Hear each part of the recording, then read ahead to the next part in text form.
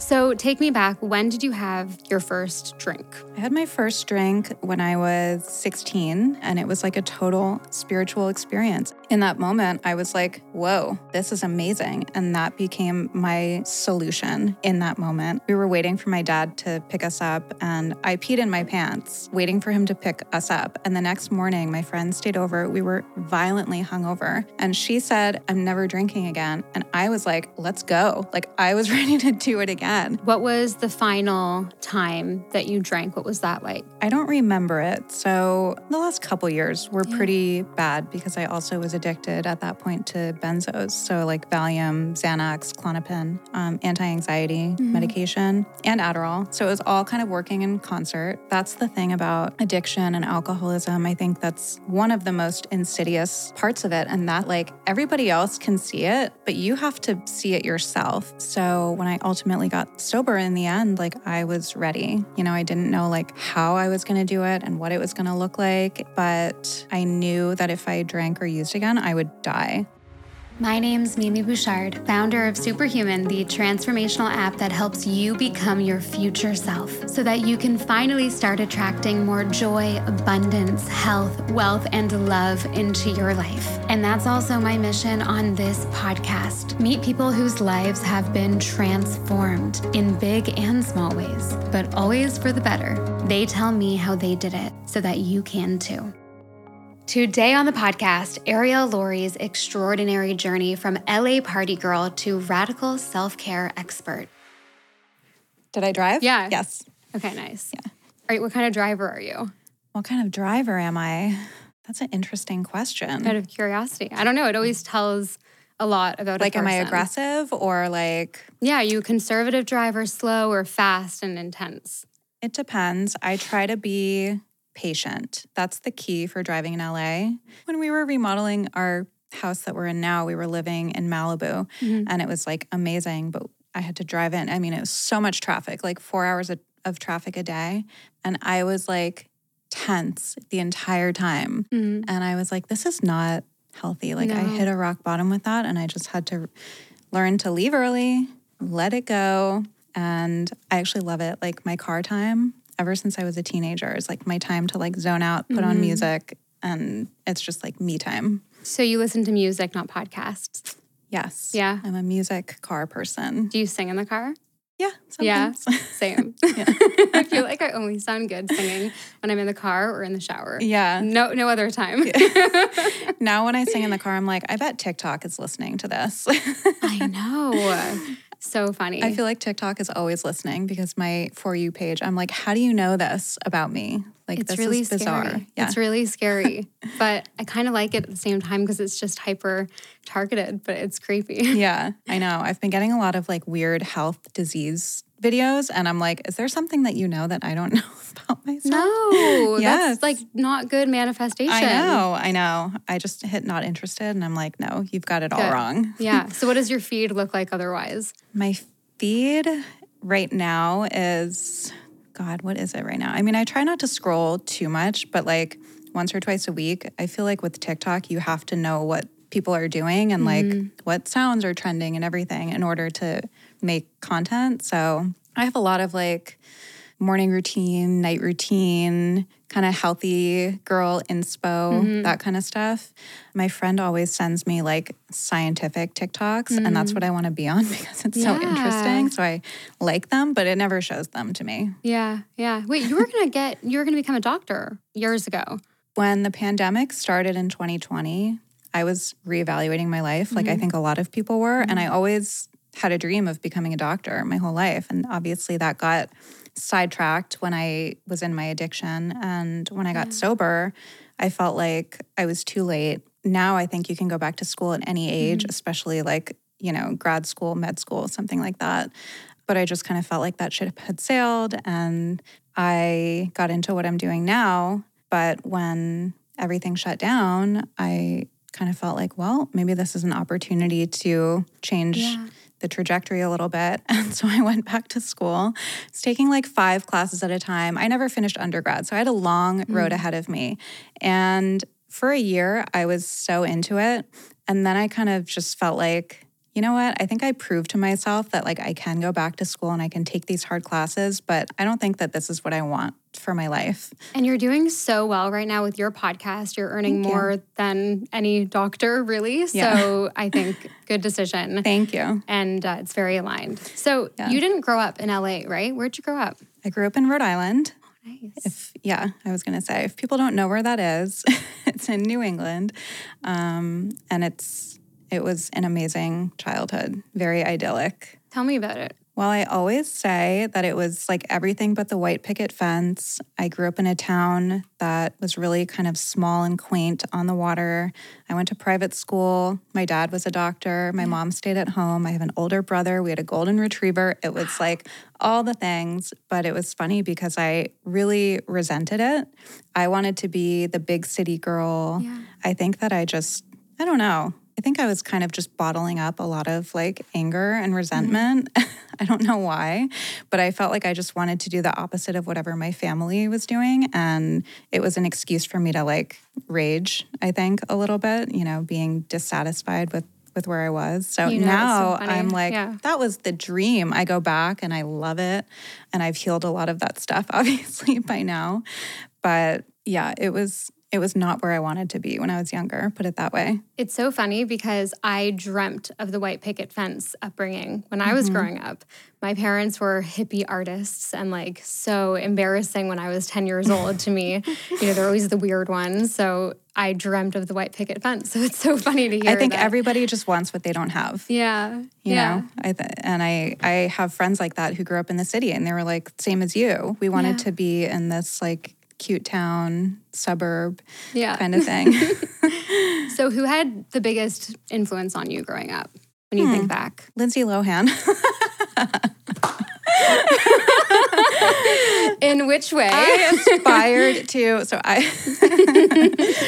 I was like, definitely not anybody in my family. Like I think to that point. You loved pop culture when you were younger too? I think like it was the time of like Paris Hilton and Lindsay Lohan, stumbling out of the club and shopping on Robertson. And I was fascinated by that. And, again, I was like really dissatisfied with my life. And so I think I just like looked to these people who seemed to like have it all to me. And it's funny because like I kind of followed her down that path. And when I got sober, and I know I'm jumping ahead, but I went to rehab, like I chose the rehab based on where Lindsay Lohan went. So I was like very kind of misguided in that time. But those were like the people that I looked up to. A lot of people did at that time. Yeah. So take me back. When did you have your first drink? I had my first drink when I was, I think, 16. So I went to private school, like I mentioned, and a lot of the kids there were really wealthy, and we were not. We were like middle class, upper middle class, but I really internalized that difference. I felt less than, I felt inferior. I looked at these girls who had all these designer clothes and, incredible cars and homes, and like they had these lives, and I felt like I didn't have that. And I think that back to that anger and resentment that I felt in my family, I think that was feeding a lot of that. And at the same time, I was in a relationship that was very intense and very painful. And it was just kind of a perfect storm where, I was feeling these emotions that I didn't have the skills to deal with.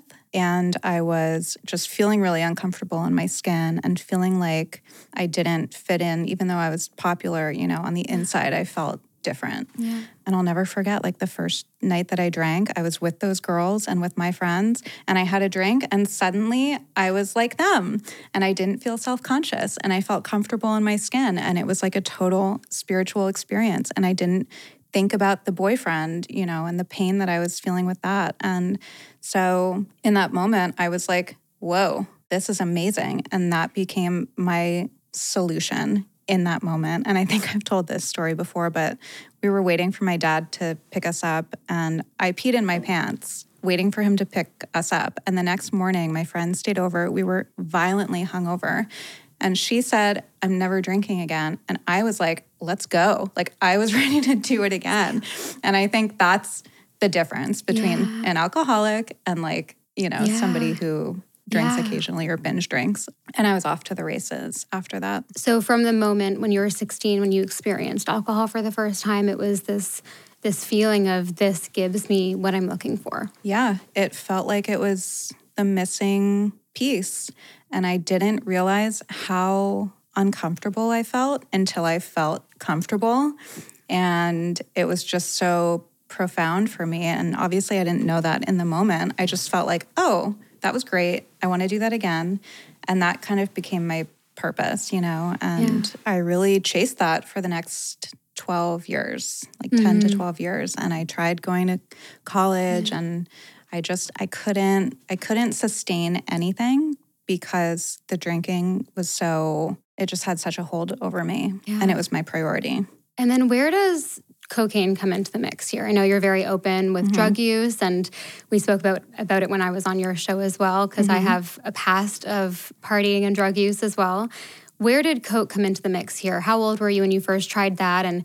And did you prefer one or the other? Tell me about your relationship with coke, with alcohol. So with alcohol, it was a problem from the beginning because I blacked out a lot. Yeah. And I did really embarrassing things. And I peed my pants or, peed the bed. I was like, how do I get this right to where I'm still having fun, but I'm not having these side effects and these consequences? And I was introduced to Coke my senior year of high school. And that, again, another spiritual experience where I was like, whoa.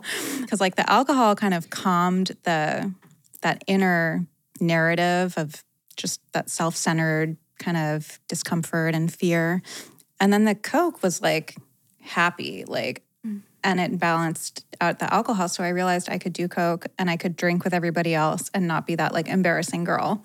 Because it, quote, sobers you up too, right? And I was I figured out the formula. I didn't think there was anything wrong with it. I was like, oh, this is how you drink like a normal person. And so I didn't prefer one over the other. I preferred them both together. And I needed them together because if I didn't have Coke when I drank, forget it. I got a DUI when my parents put me in an outpatient program at a psych ward very early, maybe the year after senior year. So I went to college, dropped out after a semester, and they were like, you're out of control. You need help for this. I, of course, didn't think that there was any problem because I was doing what my friends were doing. And I went to this outpatient where they were drug testing me. So I couldn't do cocaine. And I went out one night with my friends, got completely blackout, got in my car to go to Taco Bell, left a party without saying goodbye to anybody, went to get my Crunch Wrap or whatever, and I got on the wrong side of the freeway and almost hit a cop head on. So that was... Do you remember any of it, or are you blacked out? Complete blackout to the point where I woke up the next morning. My mom woke me up at 7 in the morning. You didn't go to jail? No. Well, they arrested me. My parents came to bail me out. No recollection of anything. And my mom came to wake me up. I had a raging hangover, and she said, get up, we're going to court. And I was like, court? What are you talking about? And she's like, you got a DUI, we're going to court. I mean, and no accountability, I was just pissed that I got caught more than anything. And that was my first time that I went to rehab, was right after that. Okay, so that was the first breaking point. And the most prominent, or were there any others? No, so every few years there was something. I went to rehab that time down in Florida. I ended up staying in Florida, and I really wasn't ready to stop by any means. I just kind of felt like I was doing it wrong, and I had to figure out, again, the right formula. And what was the next time? A couple years after that, I went to rehab again. That time I blamed it on the boyfriend at the time, and I convinced everybody that I was a love addict, not an alcoholic or a drug addict. We're very manipulative, and everyone kind of believed it because I think people, especially loved ones, they wanted to believe the best in me, in the best case scenario. And I remember my parents coming for family week, and they were like, well, maybe you are just a love addict. And I was like, yep. And I got out and I picked up exactly where I left off, and I was off to the races again. And then I came out here, ended up in detox. And then the last time that I went to rehab was when I ultimately got sober. What brought you to LA? Nothing. So I had been living in Florida. I had a huge trauma there. My friend was murdered and I found her, which think I just talked about for the first time on another podcast. But I went back to Rhode Island and my parents didn't know what to do with me. I didn't know what to do. I was so aimless at that point, I don't know what I was. I was traumatized. I was aimless. I had nothing. I had no purpose. I had nothing that I wanted to do, nothing I was interested in, because my 20s up until that point, when people are normally in school and figuring out who they are and who they want to be, I was just partying, And I thought that it was a choice that I was making for myself. Really, it was the only thing that I could do to not be in pain. And I accumulated this pain of seeing my peers kind of passing me by and graduating school and going on to get jobs. And so there was just a lot of shame. And I just felt so stuck and I couldn't ask for help. So back to your question, I had a friend who lived out in Newport Beach and she invited me out and I thought maybe a vacation is what I need. So I came out here for what was supposed to be a week and I never left, which was also my MO at that time. So you brought everything or you left everything? I initially came, so I came out for vacation. We went to Vegas. It's the most embarrassing story. I won't tell the whole thing, but it was her and her boyfriend's friend. In the 2 days that we were in Vegas, her boyfriend's friend and I decided we were in love. And did you get married? No, no, that would have been good. This is kind of anticlimactic now, but he lived in Palm Desert. So we left Vegas and I was like, I'm going with him. And my friend was like, are you sure? I was like, yes. I got there, I sobered up and I was like, oh, I'm actually not in love with you. I don't even like you. And I had no way of getting back up to LA. It was before Uber and all of that. I had no money. And he was like, well, I'm working all week, so I'm not bringing you back. And so I was stuck with this guy and his roommates in Palm Desert. Anyway, I ended up getting back up to Newport and I was like, I like it here. I'm not going to leave. And so I shipped my stuff out.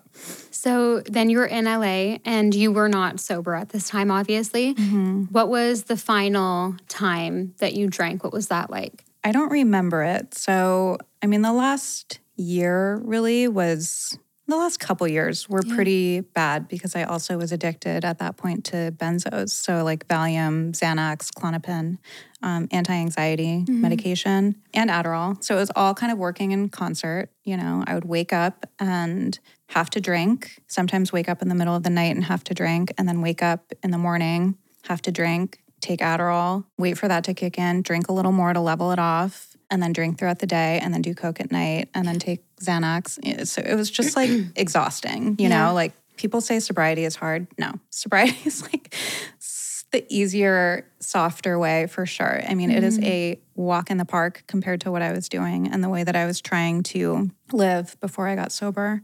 And I was having seizures and I could never get the formula right. I never felt good at that point, alcohol and drugs weren't doing for me what they were doing for me before, but I couldn't ask for help. Again, I just, at that point, had been through rehab and so many times, and I just didn't see any way out.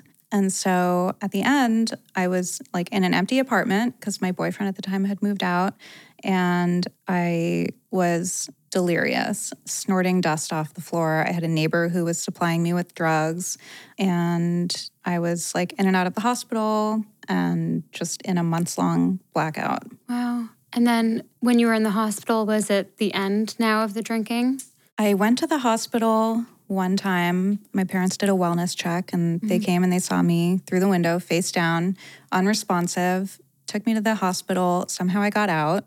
And when I got out, my parents were like, okay, we're getting on a plane because the doctors were like, she's going to die. Mm-hmm. And they showed up at my apartment and I opened the door and I fell instantly and had a grand mal seizure in that moment, which, talk about trauma. For my parents, I can't imagine what that's like. But I am so grateful for that because I kind of feel like I was struck sober.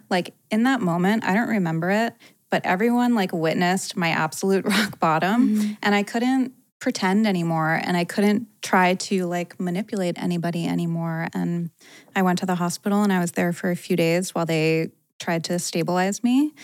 And that was when I was presented with 3 options of where I could go to rehab. One was in Malibu and I was like, oh, I don't want anyone I know to see me. You know, like I had no friends or anything at that point. But that's the delusion. And then they said I could go to a place in Arizona where I had already been. And the third option was a place called Cirque Lodge in Utah. And that's where Lindsay Lohan went and like Mary-Kate Olsen and you know, these people who were it works, it works. my idols, I guess. And so you chose there. I chose there, like totally still in a fog. I barely even remember it, but yeah. And it really helped. It did. I mean, I think people ask me, what was it about that place? Yeah. And as much as I love it there, I don't think it was the place. I think I could have gone anywhere at that point. The difference was that I was ready. Like, that's the thing about addiction and alcoholism. I think that's one of the most insidious parts of it. And that's that, like, everybody else can see it, but you have to see it yourself. And you have to essentially self-diagnose yourself in order to get better. Like, I couldn't do it for anybody else. I couldn't do it when other people wanted me to because for whatever reason, like I just could not see it. So when I ultimately got sober in the end, like I was ready. You know, I didn't know like how I was going to do it and what it was going to look like, but I knew that if I drank or used again, I would die. And like, I'm so grateful for having such a low bottom because now 9 years later, I still believe that. And I think it's harder for people who don't have that bottom where things are maybe going great for them, but they don't feel emotionally good. I mean, like you, like I know you're not totally sober, but pretty you much, just realized that it wasn't working for you. Doesn't work. You were able. There was nothing positive about it. Yeah. Except for, you know, the initial excitement of having a pretty glass of wine in your hand.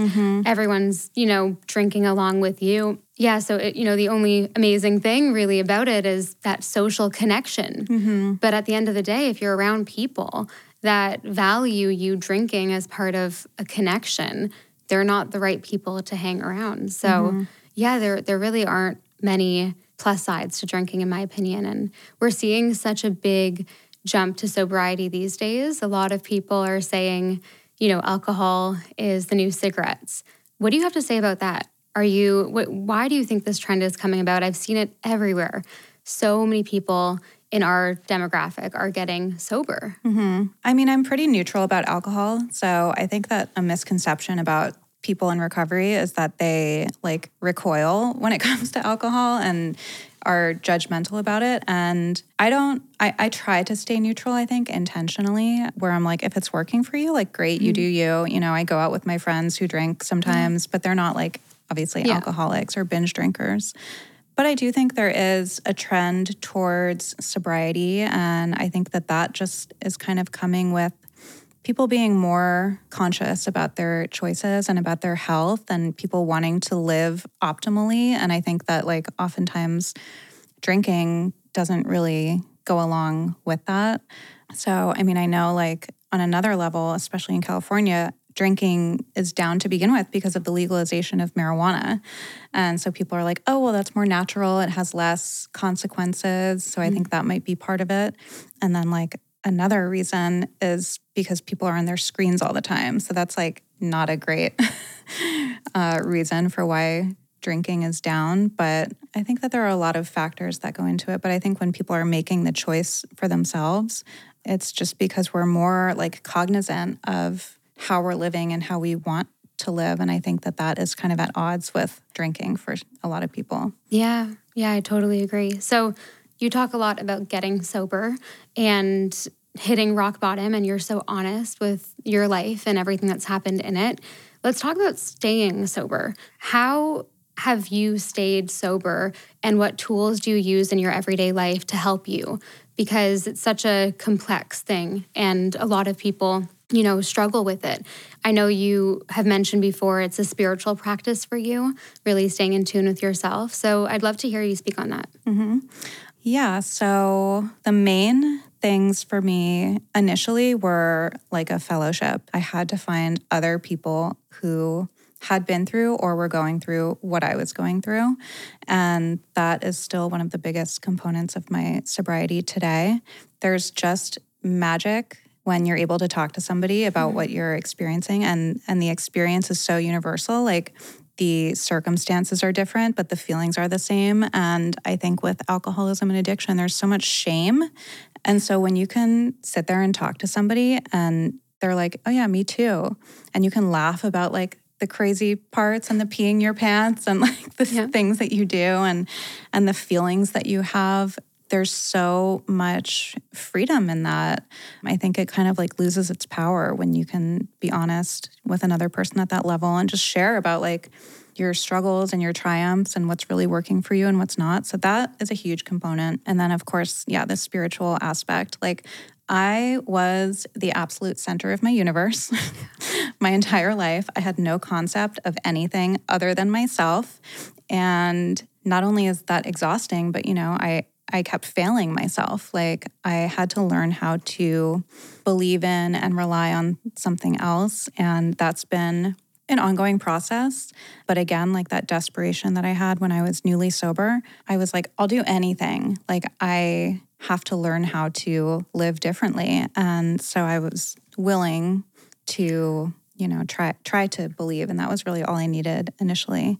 So, I've been kind of a seeker, I think I would say, for the last 9 years. And that's led me on a lot of different paths. But I have a rich spiritual life. And that's not to say I'm like enlightened or anything, but it's like, it's such a huge part of my life. And it's the foundation of my life. And it's the most grounding part of my life. So yeah, that's I would say like the fellowship aspect and then that spiritual aspect are the two. Yeah.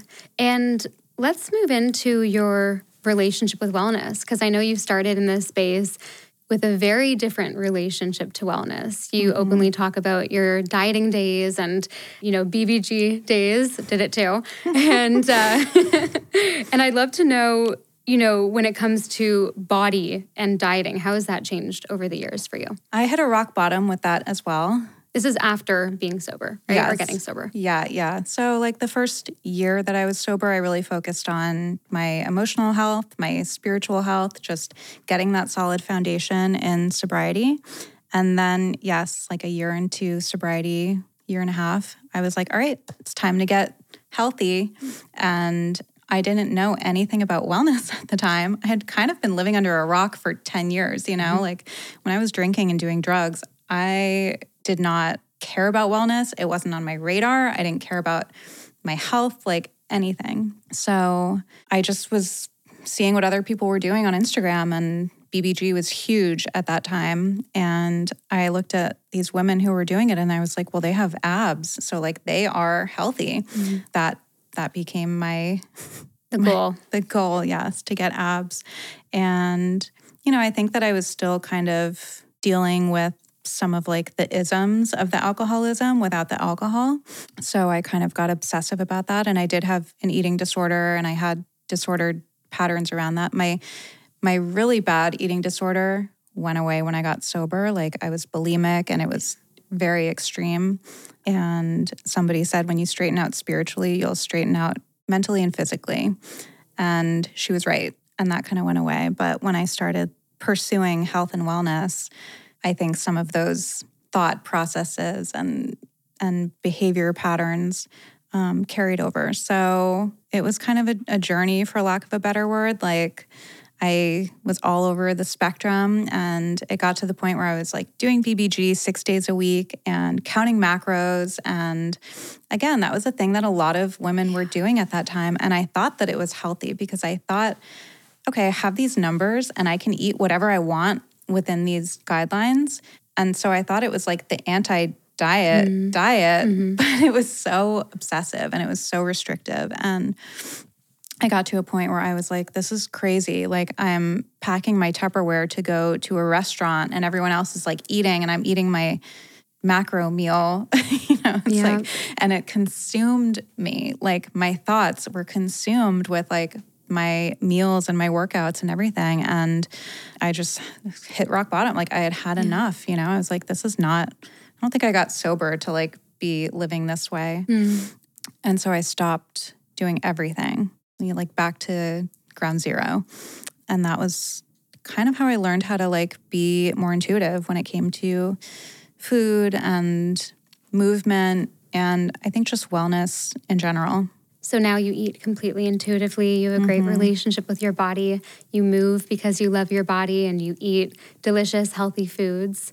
Do you feel really good in that right now? Yes, I feel really good in that. I go through phases where like things that worked for me a few months ago don't work for me now. But yes, it's completely intuitive. Our bodies, like we have this amazing ability to tune into ourselves and like know what we need to give ourselves. Even when it comes to food, like there are days where I'll open up the fridge and see something and be like, that's not going to agree with me today. And I just know it on some like very deep level. That's very intuitive though, knowing that something's not going to sit right with you. And I feel the same thing often. You know, if a sugary smoothie in the morning, sometimes I'm cool with that and I can do it. Some other days, I'm not. So I think it comes from slowing down. And I think the reason so many people have a hard time with it, which I totally can relate to, is not trusting themselves and not slowing down enough. Like, again, I was so grateful for that rock bottom that I had with all of the wellness stuff because it forced me to stop. And at that same time, I kind of got into meditation and I was like, oh, when I like stop running around and telling my body what it needs instead of listening to what my body needs and distracting myself with the macros and, you know, we're all constantly distracted now anyway. Like I could hear and I could feel my body's cues and we all have that. But I think it's so hard now to like slow down, unplug, stop, put the phone down, put the computer down, whatever it is, like even just for 5 minutes and sit there in stillness and be able to tune into that part of you. I love that. It's really all about distraction. Yes. The food thing. Not wanting to take that time and be alone with your thoughts. It's a new distraction, a new control mechanism, or it was for me. And, you know, the alcohol, the over drinking, it's a distraction. And coming back to yourself and having time to just think about nothing and be, obviously, is so healing. And you've spoken about your journey with meditation as well. You do TM. Yes. How hard is that to do? 20 minutes of silence. Is it clearing your mind? Because you know me, I'm more about like the short visualization type of meditations, but this is very inspiring. So I'd love to hear about it. I think you would love it. And I would be so curious to hear your experience with it. Yes, initially I was like 20 minutes in silence. Forget twice a day, once a week. Like, no, I mean, that sounded so daunting to me. And the whole premise of TM is that it's effortless and it's not clearing your mind. I think that your mind, quote unquote, clearing is kind of a byproduct of it, but it's so simple. You go to a TM center and you have this little ritualistic ceremony and you learn about the history of TM. And some people take issue with that. They're like, why do I have to pay and learn in this specific way? And the reason for that is because they don't want it to get diluted. So, they'll scholarship you. Like when I went, there was a girl who couldn't pay. And so I let her sit in with my classes and she learned with me. And it's an honor system. So if somebody can't afford it, they'll take whatever you can give. And it's a nonprofit. But yeah, so you do 4 days in a row of like an hour a day and you're given a mantra. And you can't tell anyone, right? You can't tell anybody. No. And my husband and I joke, we're like, what if it's all one mantra? Like they only have one and everybody that does TM has the same mantra, but we're all like, nope, can't tell you. So you've literally never told a soul? No. Wow. No, I feel like it's my superpower. I love that. Yeah. That's so powerful. Yeah. And so you sit there for 20 minutes, you think of your mantra, you lose it. I mean, this morning, I was sitting there meditating. I was thinking of my schedule for the day. I had song lyrics going through my head. I had like all this random stuff. But that's what your brain does, as you know. And the thing about the mantra is that you think of it when you can, and you're going to lose it. And then you remember, oh yeah, my mantra. Sometimes, you're doing songs in your head for 10 minutes before you remember the mantra. But you just come back to it. And I heard the analogy of TM, like what it does to your brain. It's like doing the laundry on your brain. So we accumulate all of this stress and just stuff throughout the day. And when you do that, it's just kind of cleansing. And you actually do have like physical twitches and these outer stress releases, and you also have it internally. So I just find it to be the most calming. Sometimes it's like, as you know, some meditations are better than others, I guess, or they're all good, but sometimes you feel it more than you do other times. When I do it consistently, I always do the morning. I don't always do the afternoon because it can be really hard, but when I do it consistently, it affects every area of my life. All right, you know that I love my rituals and routines. I love feeling good in my life. I love putting good habits in place and being my ultimate self. One of the brands that I consistently use in my health routine is Organifi. You know that I've talked about them for years now. They are one of the only superfood brands that I use. Everything is incredible quality, organic, all made from the best ingredients, no fillers, no BS, gross ingredients that a lot of other brands have. And the way I stay consistent while using these products is by habit stacking them in my routine. So I'll use the green juice powder that I mix with cold water, and I do a squeeze of fresh lemon juice and ice in the morning. And that's this refreshing drink, and it's so full of all the essential minerals and vitamins that you need to feel your best. So what I do with the green juice is I mix it up, and then I go sit on my balcony and I listen to a pep talk on Superhuman, or I listen to a podcast. I listen to something audible, and I sit and I look at the ocean and I drink my greens, and I just think about what I'm grateful for. And that is my short, literally a 5-minute routine that I stick to in the mornings, and it just sets me up for the most incredible day. Another one of their products that I use in a routine is lately I've been using the Peak Power pre-workout supplement. It's like a lemonade flavored drink that you have right before you need to really focus or right before you want to work out, and it's really just enhances your motivation and your drive, essentially. And we all need that sometimes. I actually haven't had coffee in like 7 months. So this is a really, really great tool for me, and it doesn't make you crash at all. So I've been using this before working out, taking sips of it while I'm getting ready for the gym, or I also use it right before writing for my book, which takes a lot of focus and discipline and willpower. So that one has been game-changing for me. And the last one I'm going to tell you about is the Organifi Gold chocolate gold drink. And this is like a healthified hot chocolate. It has barely any sugar. It is all clean, incredible ingredients for you, tastes incredible, and it actually helps you sleep. So I have this with hot water and a dash of plant-based milk at night in the evenings while we are watching TV or if I'm reading a book before bed. And this just really, really sets me up for a beautiful nighttime routine. It curbs that nighttime chocolate craving that I know a lot of us have, me especially. So it's an all-in-all incredible drink, and all of Organifi's ingredients, like I said, are the best of the best. I have shown these labels to my nutritionist, to a doctor, and everyone has told me, yes, use this brand. So if you want to see what the hype is all about, go to Organifi.com/Mimi. That is Organifi.com/Mimi. And use the code MIMI to get 20% off your entire order, including sale items, and you get a money-back guarantee. So it is literally risk-free. Go try it out. And while you're at it, grab the vegan protein powders as well. They are so good in smoothies. Now let's get back to the episode. So you've obviously transformed your life immensely over the past decade, and probably even longer. You know, you had a completely different life starting when you were a teenager to now. I'm sure your friend group has completely changed. I have a big belief that you're an average of the 5 people you surround yourself with most. Tell me about that. Have you lost completely all of those friends, or have you stayed in touch with anyone? And do you believe that statement is true as well? Yeah, I do believe that statement. It's funny, like hearing you say that, I'm like, do I have 5 people even that I spend the most time with? Like I have like 3 or 4. Yeah, I mean, when I got sober, like I really didn't have any friends at the end there. I had a few. But for the most part, like my friends were people that I partied with. I liked to hang out with people who were doing the same thing that I was doing. Yeah. They call them lower companions. And that's not like a knock on anybody that I was hanging out with, but we all kind of gravitated towards one another. So there wasn't really anybody who I wanted to keep in my life and stay in touch with. I felt like I really had to start over.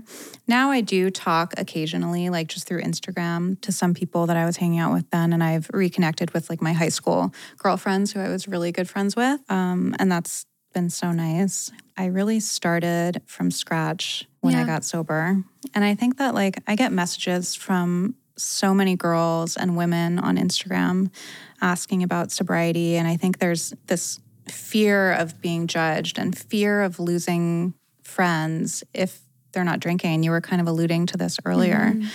I always tell people, like, if somebody's going to judge you for wanting to make the best lifestyle choices for you, like, that's not somebody that you should have in your life to begin with. And I know it's hard, and like friendship breakups are hard, and I think it's hard right now to like find new friends, you know? I get a lot of questions about that too. And I think people are feeling kind of a lack of connection. They are out there for sure. And I think, yes, to your point about the 5 people, you want to surround yourself with people who want the best for you. Okay, so there's a term that you've used on your podcast, rigorous honesty. And I feel like that is so your brand, rigorous honesty. I love it. And I love to listen to you on your show. I love to follow you because of that. And you are especially rigorously honest. You are especially that way when you talk about getting work done. Tell me why you're so honest about it. I don't really know why I'm so honest about it. I mean, I think that when I started doing what I do now, I mean, I never started it with the intention of starting like a quote unquote brand or anything like that. But I really was just trying to kind of be of service. Like that was another thing that I learned in sobriety. Like that has to be my mission. And when I start making it about me, things get kind of sticky and uncomfortable. So I just felt like, you know, it started as sharing my fitness and my wellness journey and trying to share helpful things. And obviously in retrospect, some of that was not helpful, like the dieting and everything, but that was the intention, you know? I just always kind of felt like I wanted to share the good and the bad. And I think there's such a lack of transparency around cosmetic procedures and everything. And there's so much misinformation about it too. And I just kind of felt like, why not like tell people what's out there and what you can do? And I always say like, I sacrifice myself because people have opinions about that. About that. But of course they do. You know, like I think the first time I really wanted to share was like about threads, you know, like that is something so many women are getting botched by threads because they see a picture of Bella Hadid that a med spa puts up and says like, come get fox eyes. And then, you know, they have complications and you can get really hurt. And the same can happen with surgery. So like I always say, do your own research, do extensive research. And like people DM me, I try to get back to like as many DMs as I can. I'm no expert. But yeah, I just kind of felt like it's so common in LA too. And I think there's a lot there. There's a lot, you know, the beauty standards and like young girls. And I just kind of felt like, well, this is what I'm doing and this is what a lot of people are doing. And I'm just going to put it out there so that people know whether they want to do it or so that they know that like so many people have help and like not to feel bad if that's not like your experience, if that makes sense. Totally makes sense. And I feel like the people that deny it when it's obvious they've had it, it's an ego issue. They don't want to be seen in a certain way. It's all about the image. They want people to think, oh, look how naturally beautiful I am, you know, and obviously we can allegedly talk about who's had what done, but I love that you're so honest about it. And it's so raw and I love following you because of it. And I'm not for forcing people to talk about things that they don't want to. And we've had private conversations about stuff like that too. But it's more the denying thing. If someone straight up asked me, okay, Mimi, like tell me everything that you've done, you know, although I haven't done loads and it'd be fine if I had to, I just, you know, I wouldn't deny it. I wouldn't say, no, this is completely natural. Yeah, I agree with you on that. The denying thing is weird. It's very gaslighting. I mean, it is. There are some people where it's like, we literally have eyes. Like, how can you say that you didn't? Crazy. But at the same time, like, it used to kind of bother me. And now I can understand, I think, being a public person and having people scrutinize your looks and everything that you do, they are kind of in a tough position. So like I'm trying to give them a little bit of grace where I don't know, like I feel like maybe they can't win because I think when people have come out and said that they've done things, they kind of get like dragged for that too. Right. But I do think the denial, I mean, you can just say nothing. Like just say nothing. Don't lie about it. And if you're that big of a celebrity, you can check the questions you're going to be asked in interviews and all that jazz. That's a big part of it. I'm like, you have a PR person in the room. They can tell them not to ask that or they can scratch that from the interview. I think people might start being more forthcoming. Yeah. That's a prediction that I have. Yeah. Well, so many people are doing it. It's inevitable. The Oscars last night, I was looking at everyone's face and I'm like, wow, like I think having had a lot of things done, I can see them in other people. But yeah, hopefully, I don't know. I don't really know what the solution is. And I've said this before because if one of these young stars who's had a ton of work done said, yes, I did go get a ponytail facelift, when I was 20 years old, like what is that going to do for a 14-year-old girl? Yeah. Is she going to want that? Or is she going to think, oh, okay, she looks like that because she had help? Like, which one's worse? I don't know. I don't know which one's worse. Yeah, I don't know. I mean, I've had this debate with people on my podcast, and a lot of them have said, well, it's better for them to know, and then what they do with it is up to them, But then if it becomes something that everyone does, then every 14-year-old is going to say, okay, Mom, for my 21st birthday, I want to get a ponytail lift. Yeah, I know. And it's getting crazy. Like I was talking to, who was maybe one of my hair people last week, and he said that he had a client, she just turned 16 and she had lip injections. And your parent has to go with you when you're that age. But I was like, 16? Like that seems so young to me. So your brain's not even fully developed at 16. No. 16-year-olds now are scary. Okay. I was shopping the other day and I was in the dressing room and there was like 4 16-year-old girls. And I was like, you guys are like 25 and you're scaring me. Like the way that they were talking and the way they looked. I mean, 16 when I was younger was like way different. Have you seen those videos on Instagram or TikTok? And it's like 16-year-olds now, 16-year-olds when I was 16. Yeah. And when I was 16, yeah, like so awkward. There's no awkward phase now. They were like full on adults. And I was like, whoa, this is terrifying. It's crazy. So what is the best thing that you've ever done? If you could only... Procedure-wise? Yeah, procedure-wise. The best thing that if you could only have one thing, what would it be? It's so hard to pick just one. I know. I think the lip lift was big because that kind of balances the entire face. And for people listening who don't know what that is, it's a procedure when they cut into, I believe, the muscle and the skin at the base of your nose, and they lift that. So that space between your upper lip and your nose elongates as you get older. And some people just naturally have a longer philtrum, it's called. And it can just kind of throw your face off balance, can make you look a little bit older. I had a really long philtrum, and if anybody is listening and they're like, wait, do I? Don't worry about it. But for me, I had like no upper lip and I was putting tons of filler and it was weighing it down and it just like didn't look right. And so I went to Dr. Mascaro in Florida, who's amazing.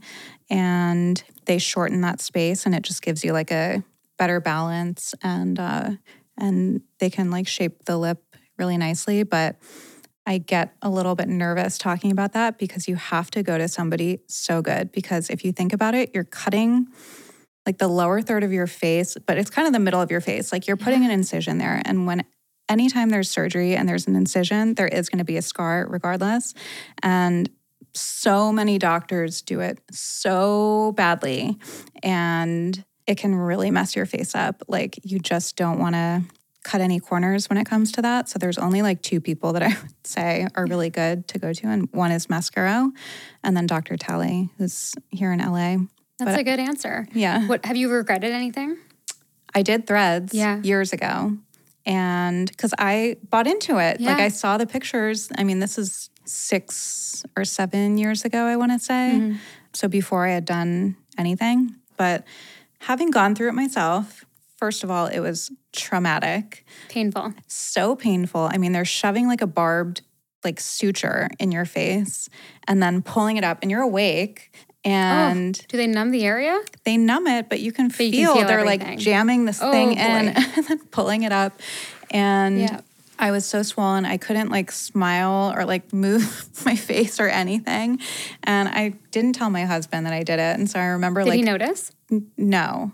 Which is men. literally men. I realized in that moment, I can get anything that I want done and he's not going to notice. Slowly over time and they won't know. Yeah, they won't now know. He like knows about everything. But he had some event. He was like speaking on a panel and I went and we were kind of like schmoozing before. And I remember I smiled and I felt one pop and it was like poking. I mean, it was the worst thing. Yes. And I know surgeons, like friends of mine, who when they go in to do surgery, they have to like take the threads out because they're still there. So for the amount of money that it costs, which is thousands of dollars, the only result really that I got was like swelling for a few weeks, and that was it. That's awful. So, yeah. So no one's really doing threads. No one in Hollywood's really doing threads. No. What are people getting done right now that they wouldn't admit? I mean, brow lifts and upper blepharoplasties are huge. The blepharoplasty is those have blown up like recently, the past couple of years, huh? I feel like every single celebrity that I look at has done it. And, you know, when it's done, especially you can do it conservatively, it's like can be really good to just kind of brighten the eye area. So I think those are huge. I think a lot more people are doing lip lifts. What else? Buccal fat removal.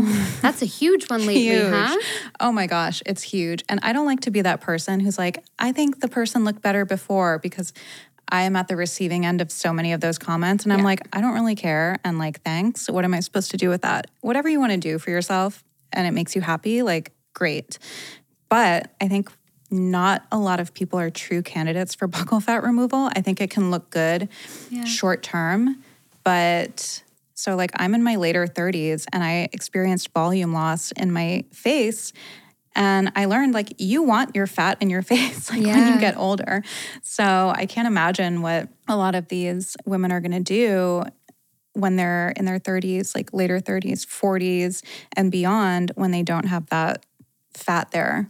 It's not a good one for aging. No, and you have to have like a really specific shape to your face and like a lot of roundness, I think, for it to look good and to like be appropriate.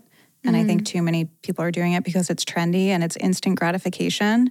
And I don't think any kind of surgery should be instant gratification. It's a big decision, and I don't think people take it seriously enough. You have to be in a certain frame of mind and you have to have a certain relationship with yourself to truly go into surgery and still love yourself before and after. Let's talk about that a little bit, because you know, surgery has such a reputation, but the realistic, you know, the reality of it is, in my opinion, is if you go into it already loving yourself, if you go into it already feeling, hey, I'm enough, but I'm living in this body and I'm a human, and you know, during my time on this earth, I might want to experience, you know, something different with my face. And they're going into it with a mentality of I'm happy now and I'll be happy after. I truly believe that's you know, the right way to go through it. What is your opinion on the best mindset to be in before making a big decision when it comes to your face or your body? I totally agree with you. Yeah. I think you have to understand your motive really well.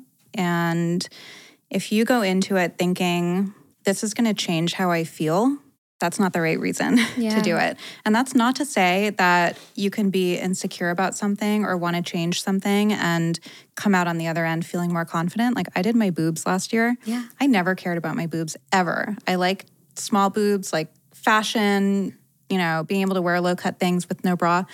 But I was at the age where like things needed a little bit of a lift. That was the main thing. And my doctor suggested a small implant. And I was like, okay, you know, since we're doing it, like if that's going to give me the best result. And holy shit, never been so happy with something.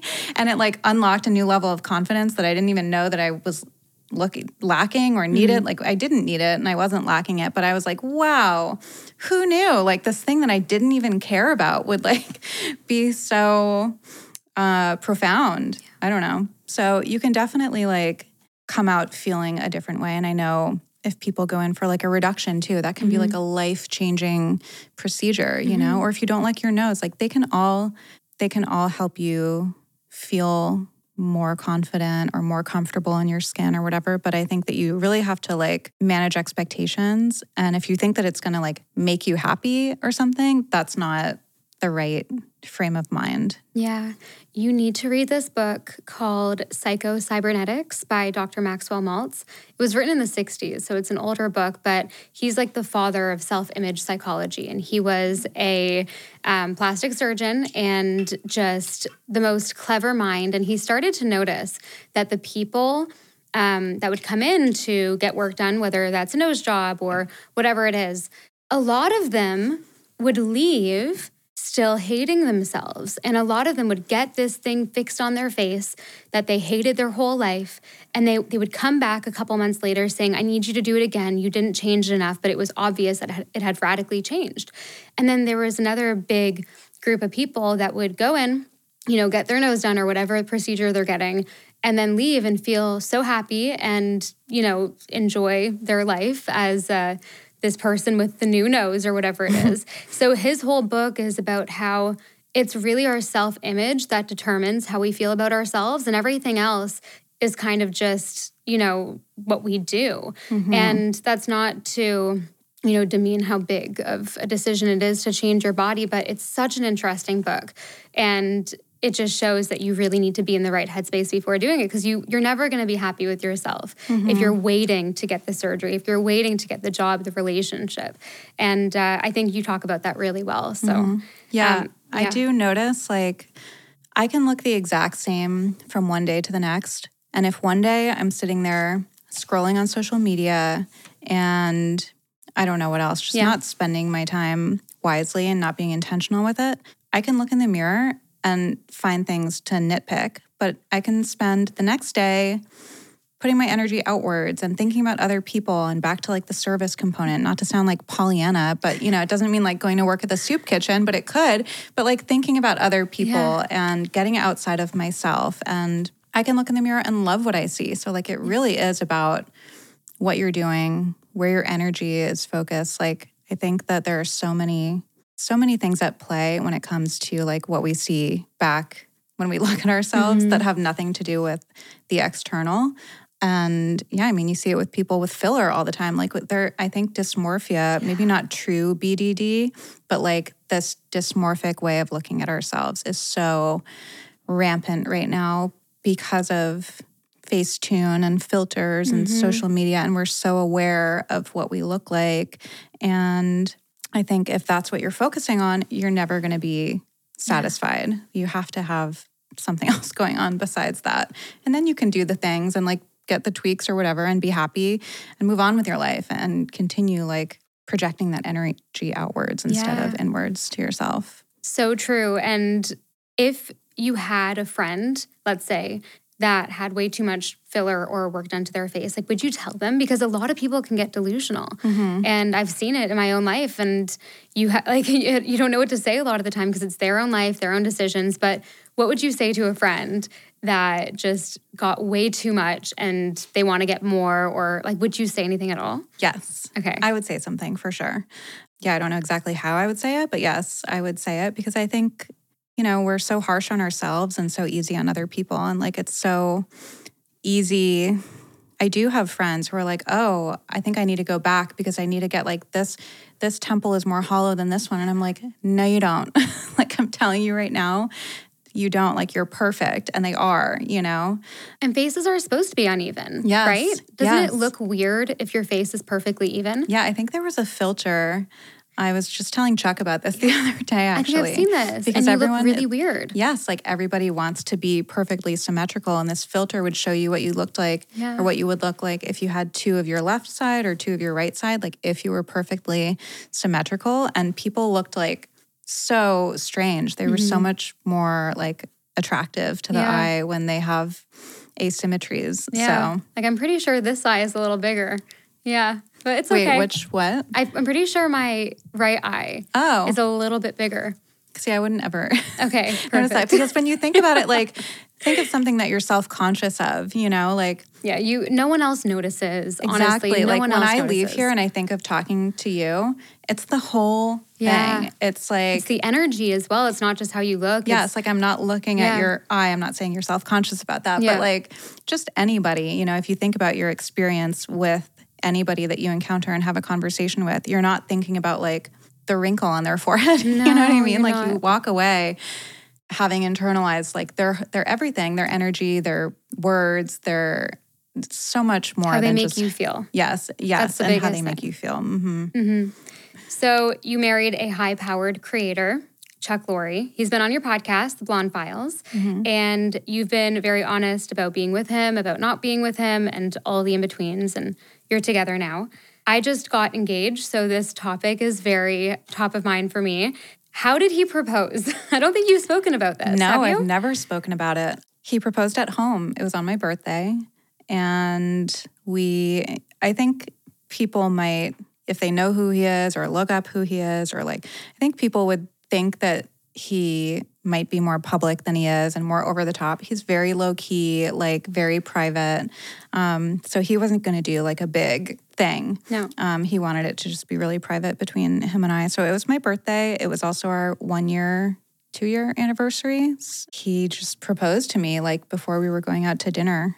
Was it a surprise? Yes. Really? I kind of knew, yeah. I'm trying to remember how I knew. I think I probably snooped around and saw like the Van Cleef box or something, but I didn't look in it. Or no, I didn't see a box. I think I saw a receipt or something, not for the ring, but like the paper. I saw something where I was like, oh my God. And I think I called my mom in the weeks leading up to it. So I think I kind of knew that it was going to happen, but I didn't know when. And yeah, he just like did it at home before we went to dinner. Oh my gosh. That's so sweet. So for Ben and I, our fighting styles have been a challenge in the past. Not over, digging here, but have you guys had any challenges with the marriage, and how have you guys navigated that? For us, it's our fighting style. What kind of challenge have you had for the most part? I think for he and I, our issue is that we tend to kind of internalize things. So he's very driven, ambitious, solution-oriented, and so am I. And then when it comes to the relationship, we don't have any more of that. Like we use all of our effectiveness in those ways. And then when it comes to one another, like we tend to stuff things down and then they boil over. So that's something that we've been very cognizant of as of late. Even the other day, like something happened before we went to bed and he got kind of pissed off and he went to bed. And the next day I was like, what happened? And he was like, well, you were saying this and that. And it kind of like triggered me. And I was like, why wouldn't you just like, or I didn't say why. I didn't approach it that way. I think I said, well, in the future, if that happens again, like you can just ask me what I mean and to clarify or something. And then we're not going to bed like angry and in this weird place. So yeah, I think it's just our communication style and or lack thereof. That was kind of an issue in the past, and it caused things to build up. And when things build up, they get unmanageable. Whereas it's so much easier to just deal with things as they come up, and then they don't become issues, and like you keep that energy between you clean. Yeah, it's all about communication, I guess, at the end of the day. Yes. Right? Yeah, that's interesting, that both of you internalize things. For me and Ben, he internalizes things, and I'm the one wanting to talk about it all the time. And then when he is in that triggered state, he's like, whoa, relax. So that's definitely interesting. Okay, let's talk a little bit about Hollywood before we get into our quick fire round. So what is it really like? I know you say that you're not really in it, but what is it really like, at these award shows or in this, A-list celebrity event? Is it like it looks on TV, or are people nervous? Are people gossiping? Are there fights? Like, tell me the ins and outs. I'd love to hear. I think every event is different, but I do remember a few years ago being at an award show. I think it was Critics' Choice, and it was like a cold, rainy night. It was in an airport hangar, so the venue itself was huge. It was so loud. It was echoey. You couldn't hear the person up on stage. So everybody that was on stage either presenting or accepting an award. Like you couldn't really hear, and it was kind of awkward and uncomfortable and cold and just like kind of miserable. And I remember Chuck was sick and he had to get up there and make a speech because he was getting some kind of like lifetime achievement thing. And nobody was listening because you couldn't hear except for Lady Gaga. He said one thing and she like got up and started cheering to like get everybody going. That's and so I was cute. like, that's so cute. It made me really like her because he was like dying up there. Aww. And then we went home. We're home by 8:00 because they start at 5. And we got Chinese food and we watched it on TV. And on TV, it was dazzling. I mean, looked like the most glamorous thing you've ever seen in your life. And we were like, wow, that is some TV magic. But some of them are like Golden Globes. It's in a different room, so it's smaller and more intimate. And when we've gone, you know, it is pretty glamorous and you are kind of like, wow. You know, for me, who's just an onlooker, it's very inspiring. And you leave there being like, okay, I want to like get to where they are in my own life, you know? Even though I know people are like, award shows, like what do they even mean now? But, you know, it's people who have like worked really hard and are getting recognized for that. I think for people who are there as nominees or like in the industry, I think it's stressful. I know for Chuck, it's stressful because it's work. For me, it's like great because I just put on a nice dress and like go and observe everybody. But in general, like I think it's different for everybody there. I think some people are stressed and nervous. Some people are like enjoying the free booze. And I remember like feeling like I was at high school prom at the Golden Globes one year because, you know, you're in line for the bathroom with all of these like big stars and they're all kind of gossiping and they're all kind of drunk. And like, it was fun. That leads me perfectly into the next topic, having it all. A really big theme for this new season of the show is really getting to the idea of what it means to have it all and our misconceptions around that. I personally believe that you can have it all and you can have that amazing relationship, the health, the career, the, you know, personal development, the mindset. What does having it all mean to you? That's a really good question. I think for me, there have been times when I have had it all on paper, and for anybody looking at my life, they would think I had it all, and I felt like I didn't have anything. And I think for me, it comes down to, again, like that spiritual connection. If I'm placing too much emphasis and too much value on those external things, whether it's the relationship, the career, the financial success, like if that is where I'm getting my self-esteem and getting my value, that's like a precarious place for me to be. And I'm usually never happy because it's so conditional. When I am connected spiritually and like, again, back to that, like facing outwards, being interested in other people, thinking about what I can give rather than what I can get, when that's my focus, then I can enjoy like the other things. So I don't know if that's really answering the question. Do you feel like you have it all now? Yeah. You really deeply feel that? Yeah. I feel like I had a challenging year last year. Yeah, you did. And I feel like having gone through that and come out on the other side, I think I've said this on my podcast too, like I just feel this new level of peace and comfort in my skin and connectedness to that like spiritual part of my life and to other people. I'm, for whatever reason, so much more interested in like other people and how I can like participate in life rather than in my own life and my own things. And it's, I believe, a result of having gone through that year. You know, it was such a year of growth and reevaluating like, well, I do have the relationship and I do have the financial success and I do have all of the stuff, but why do I feel empty, you know? And it was a really tough year of growth. But had I sat down last January and said, I want to feel more connected and I would have like gone to Canyon Ranch. You know, I wouldn't have known how to get from point A to point B. So I got there in this really kind of convoluted way, having gone through like that challenge. But now I think I was able to like reprioritize and realize like, oh yeah, these things are more important to me, you know, like my relationships and what I'm doing for other people and that spiritual life and these things that fulfill me. And then I can enjoy the other aspects of my life. So, what was the biggest lesson you learned from that challenge last year? The separation and then getting back together with your husband. What was the biggest lesson that you learned? I know you went on a solo Eat, Pray, Love kind of trip to Paris after.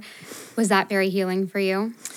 That actually came at not a great time because we had kind of reconciled like the week before I was going. And when I planned that trip, I thought it was going to be my divorce trip. Like we were about to sign divorce papers. And I was like, that is my Eat, Pray, Love. And then we went to a wedding together a week before. And I was like, wait, I don't think that I want to go through with this divorce. And then like I left. And it was kind of hard timing because I wanted to fix things, but it was good. You know, it made me like really evaluate what I wanted, I think. I was biking through Normandy on a bike for hours a day in silence, like just with my thoughts. So I think it did prove to be kind of healing and kind of illuminating because when I got back, I was like, oh yeah, I know what I want. Yeah, so beautiful. Okay, let's do a quick fire round.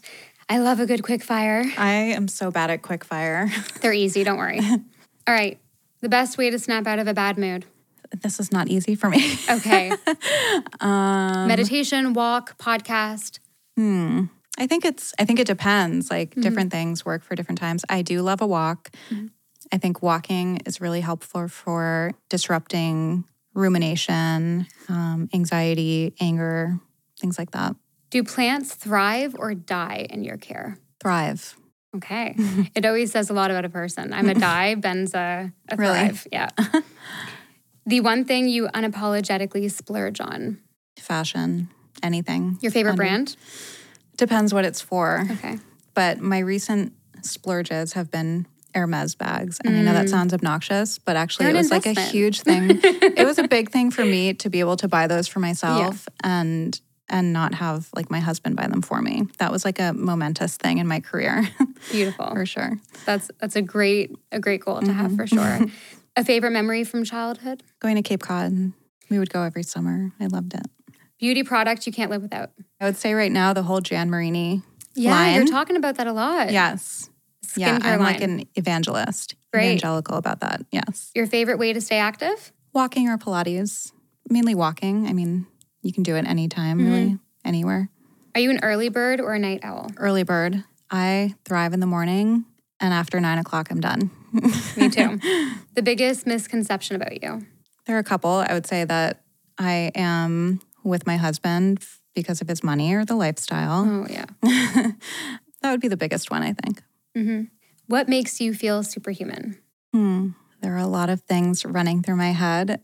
I would say my sobriety, first and foremost. That's like the foundation of everything. All right, wrapping up. This is, as you know, an episode for the new revamped Mimi podcast. And in this new season, I'm putting a really big focus on how your self-image creates your life and how we should all have a future self in mind. So I'd love to know, who is the Arielle Lorre future self, your ultimate future self in 5 years? Who is she? Describe her to me. It's so hard for me to think of the future, because I think like I have had to refocus and really just kind of look at right now. But I really love who I am right now. And that is somebody who is self-supporting, financially successful, clear and focused and driven and ambitious, interested in other people and new experiences, and like what's more interested in what's going on around me than in myself. And that's something that I want to continue. And just like nurturing my real life and not the life that I have as a business, which I think a lot of people, it can be hard. You tend to focus on that. But I think that like I wouldn't have that if I didn't focus on like nurturing my real life first and foremost. I don't know if that makes sense. I don't really know how to articulate it. I just thought of it. No, it's a great point. And it's beautiful that you feel that you are your future self now. That's the goal, The goal is to feel that now. And it seems like you're so satisfied with your life and you've really worked incredibly hard to create this life for yourself. And it's so beautiful to see, and for everyone listening to hear you having gone through so much and being in this place now where you are living your dream life. You really are. Yeah. Yeah, that's a good way to put it. I was like, I don't know what else. I don't know what more. Like, that's the goal, is to want to be the same version of you in 5 years. Yeah. Yeah. Love that. Well, wrapping up, thank you so much, Arielle, for coming on. This was such a great episode, and it's so fun. I love chatting with you. Me too. Thank you. Oh, wait, where can everyone find you? Oh, Arielle Lorre on Instagram. Everything else is connected or linked through that. My podcast is the Blonde Files Podcast. ArielleLorre.com. And TikTok. Go check her out on TikTok. Oh, God. You have a great TikTok. Things get spicy on TikTok. Yeah. That's where I reveal a lot more. All right. Bye, guys. Bye. Thank you. That is all the time we have. Thank you so much for listening. Please don't forget to follow, subscribe, or leave a rating. This really helps the show, and it helps us bring you more of the conversations that you crave. Bye for now.